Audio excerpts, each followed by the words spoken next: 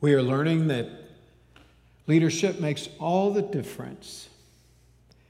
Good morning to each of you. It's good to be together. It's good to be able to worship today, to know of God's deep and rich presence, to hang close with Him, to hold fast to the hope that is ours in Jesus Christ.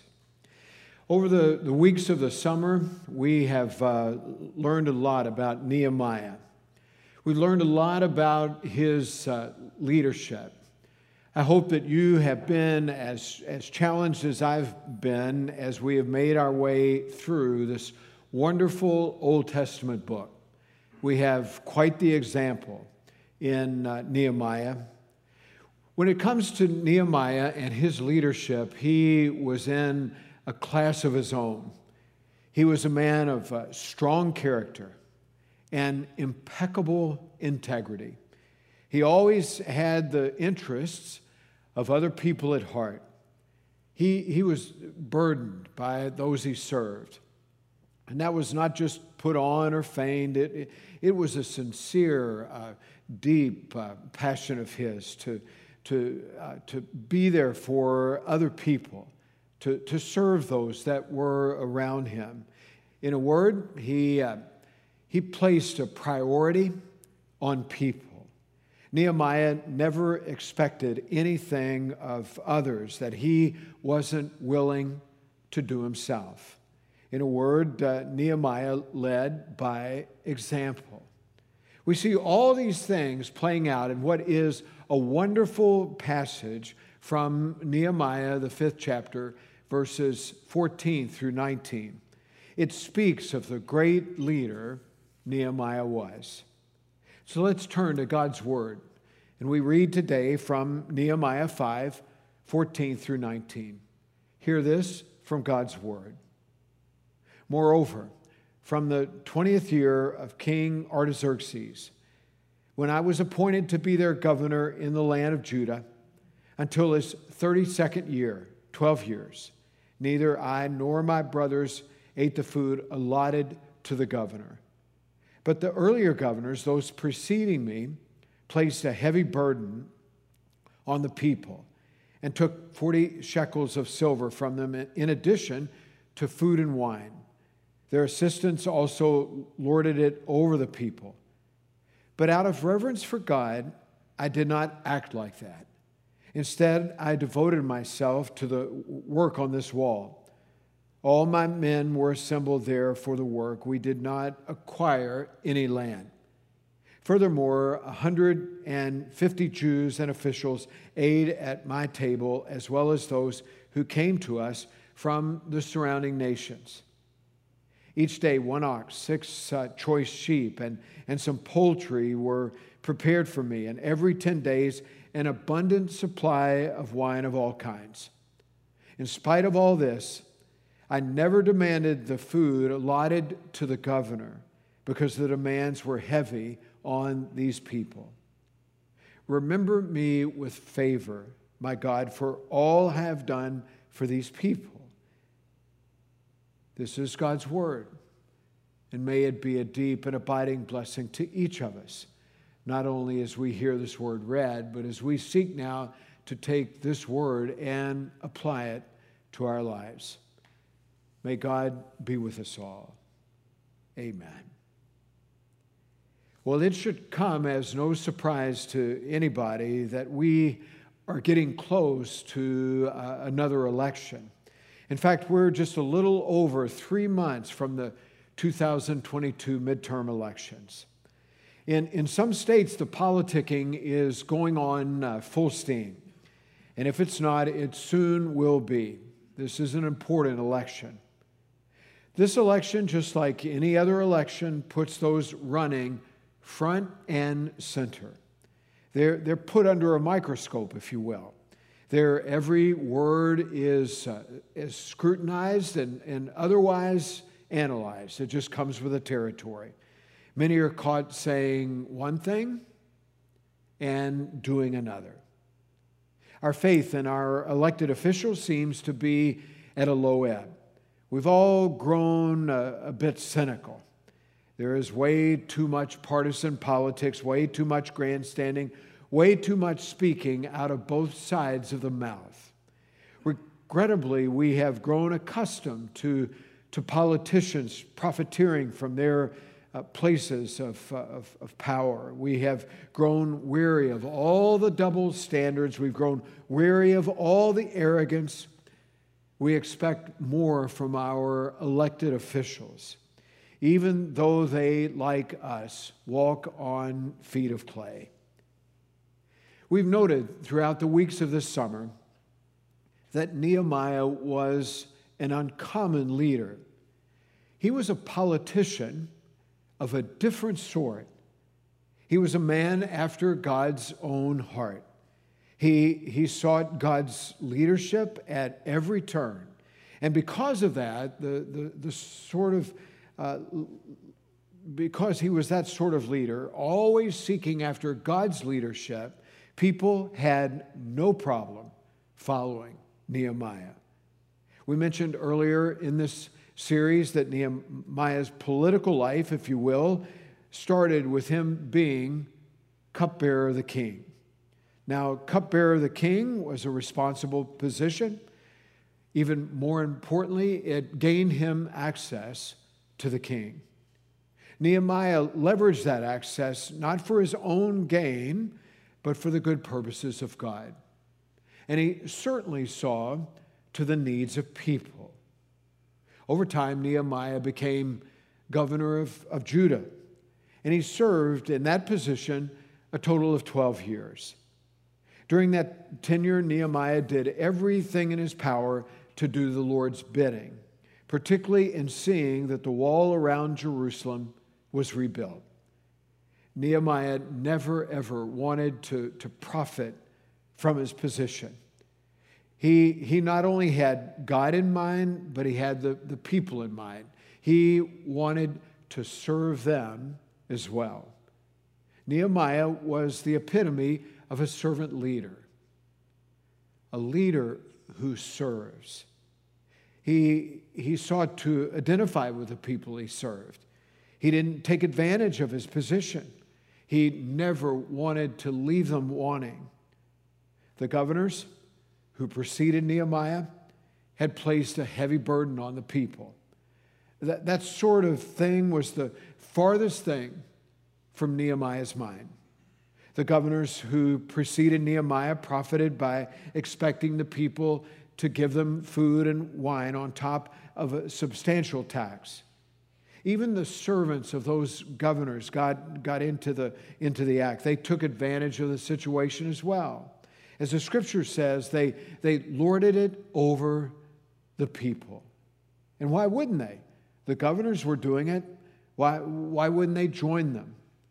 The governors who preceded Nehemiah built a culture where the people served the leaders rather than the leaders serving the people. As we have read throughout the book of Nehemiah, we have noticed that he writes a lot in the first person. He does that powerfully in Nehemiah chapter 5, verse 15, as he reflects on all the graft that had preceded him. He says, "But out of reverence for God, I did not act like that." Out of reverence for God, I did not act like that. I think that's a good word for us. Out of reverence for God, I refuse to act like that. I want to lead and lead as God leads me. I will refuse the temptation to do otherwise. I'm of the mind that people are inspired by that kind of disposition, that sort of passion to lead out as God is offering leadership, and to always keep in mind God's will and way, not only for the individual leader, but for those people the leader serves. I'm also of the mind that people have a way of coming around such a leader. Leaders who have that kind of disposition, the disposition of a servant leader. They just have a contagion about them. People come around and they too are ready to serve. Leadership is best taught by example. If anything, we learn that from Nehemiah. I had a professor in college who used to say, and he repeated this all the time, you never know where your influence stops. We best are taught what a leader is by example. We never know where our influence stops. Whether we realize it or not, we are always influencing others around us, whether for the good or for the not so good. That's particularly true when it comes to our Christian witness. I'm constantly considering how what I say and what I do affects that witness. I don't want to do anything that will mess that witness up, particularly when it comes to being around young people.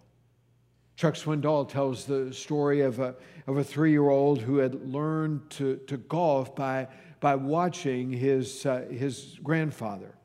The boy was so enthusiastic about golf that his granddad wanted to show everyone how he had come along in his golf at a family get-together. So the granddad gave the little boy a golf club that he had fashioned for him. He kind of shortened the golf club so that he could use it, and he turned the boy loose. And it wasn't long before the boy was heard spewing a cuss word and throwing that golf club into the next door's backyard. Our kids are always watching. Now here's something to think about. Who is a role model in your life? We all have them. Who is a role model in your life? Maybe it was a coach or a teacher, maybe a relative, or quite possibly your mom or dad. Maybe it was somebody at church. Maybe it was a Sunday school teacher at church. Why was that person a role model? Why did they have such effect upon your life? What were some of the things that they did in leaning into your life that made a real difference? What did they do that made them so special? Now, here's something else to think about. How are you a role model in somebody else's life? How are you leaning into a person's life? How are you making a difference in that person's life? How are you present? How are you helping to guide and to lead them? Paul writes to the church at Thessalonica, you became imitators of us and of the Lord despite severe suffering. You welcomed the message with joy given by the Holy Spirit, and so you became an example to all the believers in Macedonia and Achaia. You became an example, leading by example, leaning into the lives of other people, seeking to become role models by example to where those lives are truly affected, and in particular, truly affected for the kingdom of God. Our lesson for today is this. A leader is all about setting the right example, the example of servant leadership, of being willing to serve those around you to the end that their lives are truly affected. When such servant leadership is in play, you can't rightly ask people to serve if you aren't willing to serve them. They're really not going to serve unless they, one, by example, see you serving and then catch that sort of spark to then serve other people. You won't get very far with others around you if you don't show that you care. You aren't much of a leader if you aren't concerned more about them than you are about yourself. Our scripture for today shares that Nehemiah regularly gathered those he was leading around a common table. He set them in groups of about 150. Nehemiah didn't charge them a cent. He picked up the tab, if you will. He just wanted to serve them. And by serving them, he then honored them. Some of us in our Wednesday night small group served dinner at Grace Kids last Wednesday evening. It was an honor to honor the children by serving them. What a great time we had. When it comes to servant leadership, there are all kinds of companies that tend to the needs of their employees, more so than many other companies. They just view them as employees rather than seeking to tend to their needs. Those companies that tend to the needs of their employees tend to always thrive. I heard just this past week about the CEO of Camping World, Marcus Lemonis. He's pulling their sponsorship of the Camping World Truck Series. He did that to make the money saved from that sponsorship and then seeks to funnel it to his employees during this tough economic time. Caring for the needs of others always has a way of paying dividends and is very much a part of servant leadership. It's all a matter of leading by example. Rose was a poor woman who lived in Albania years and years ago. She and her husband made a regular practice of opening their home to the poor and hungry of their town. Whenever one of Rose's daughters asked who the visitors were, Rose would reply, well, they're our relatives. All along, Rose's daughters believed they came from an enormous extended family. One of Rose's daughters was particularly influenced by that. Her name was Agnes, and grew to become an advocate for the poor worldwide. Agnes, otherwise known as Mother Teresa, was a living example of Christ and his every desire to serve. When I think of servant leadership, I think of Christ. He too led by example. He is the epitome of all service and love.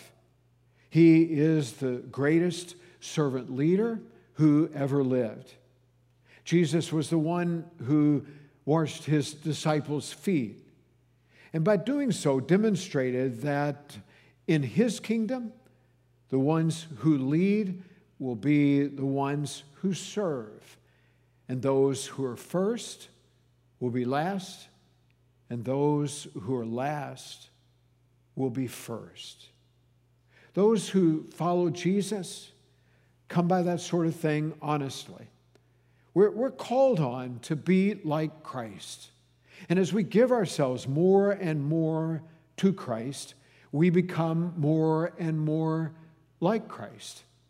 It's just what happens when our hearts are open to his wonder-working power in us. He begins to transform us, to make us new, to make us more like him. You and I are called to follow Jesus. And in following him, we will find ourselves becoming more and more like him. Paul talks about being like Christ all through his writings. It's really the very thing that we need to be aware of and conscious of. We need to open ourselves to the leadership of our Lord and Savior Jesus Christ, trusting that he seeks to make us just like him. Paul writes in Ephesians 3:18 and 19, I pray that you, being rooted and established in love, may have the power together with all the saints, to grasp just how wide and long and high and deep is the love of Christ. And to know this love that surpasses knowledge, that you may be filled to the measure of all the fullness of God. To be like Christ. To be like Christ in his love. And that we would begin to know and understand the very width and breadth, depth, the length of Christ's love for each of us and for the rest of the world. And as we become more like Christ in his love, may it be that we find ourselves leading as Christ would have us to lead, that we are leading by example, and that others catch that spirit and they begin to lead by example, that we find ourselves at every turn, unflinchingly so, loving those who are around us, seeking to serve those who are around us, leading by example to the end that God's kingdom is furthered, and that others catch on, and that they too become leaders for God's kingdom. Let's pray together. God, thank you for all that you seek to teach us through the wonderful book of Nehemiah. We are thankful for Nehemiah's life. We are thankful for the ways that he led. We pray that we are inspired by that. Lean into our lives, Lord. We pray that we understand what it means to be a servant leader, what it means to lead by example. God, we thank you for Jesus, the very one who led by example, the very one who is the epitome of servant leadership. God, we pray that our hearts are open and that you would come flooding in, and that we would find ourselves becoming more and more like Christ, particularly in his love. Thanks, Lord, for the awesome challenge that you vest upon our lives of leading. Help us to lead rightly. Help us to lead as the servants you call us to be. God, we pray that you help us to lead by example. And in the end, may it be that you gain all the praise and glory. This prayer we make in the name of Christ, trusting in the power of that name for today's world. Amen. Well, our hymn of